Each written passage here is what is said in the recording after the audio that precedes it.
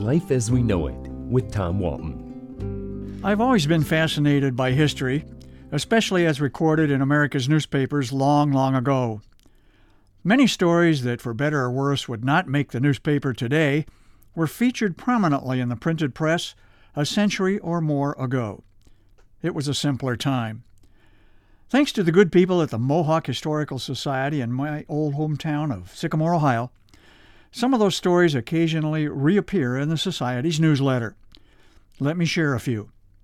From the New York Evening World in April 1916, this dispatch from Peking, China, quote, "After investigating, the Peking police have found that poker is fast superseding other forms of gambling here and is likely to upset the morals of the Chinese.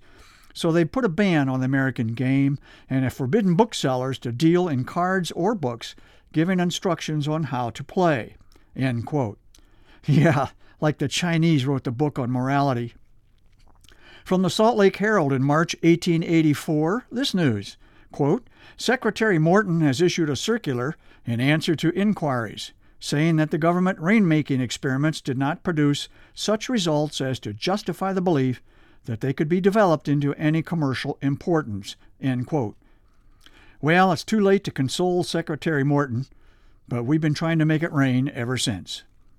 From the Washington Herald in October 1913, quote, "A tincture made of 1/2 ounce of oil of mace, mixed with 1 pint of deodorized alcohol, rubbed upon the bald spot 3 times a day, should induce hair to appear again. Friction is invaluable." End quote.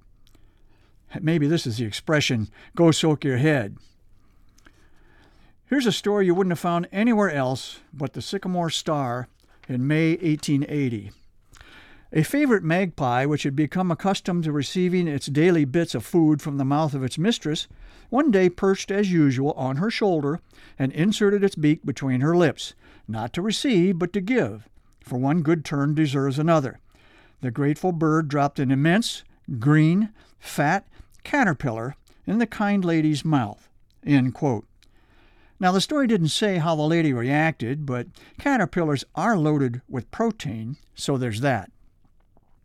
Here's another from the Washington Herald in August 1922. Quote, "Any man 7 feet tall and weighing only 130 pounds might be expected to be his own identification. But the New York police are unable to ascertain the identity of such a man who was killed in a traffic accident. The man was about 23 years old and apparently was a laborer." End quote. Too bad there was no National Basketball Association in those days. Hey, which one of yous teams is missing a 7-footer? Finally, this one's a personal favorite. It's from the Sycamore Leader in April 1903. Quote, "Herman Stutz administered a horsewhipping to Benjamin Meck on the streets of Upper Sandusky last Friday morning. Undue attention to the former's wife is alleged to be the cause for the unusual activity." End quote. Remember, you heard it here first. Life as We Know It is written and hosted by Tom Walton and is a production of WGTE Public Media. Life as We Know It with Tom Walton can be heard on WGTE FM 91 every Monday afternoon during All Things Considered at 5:44 p.m. Or hear past episodes at wgte.org/life.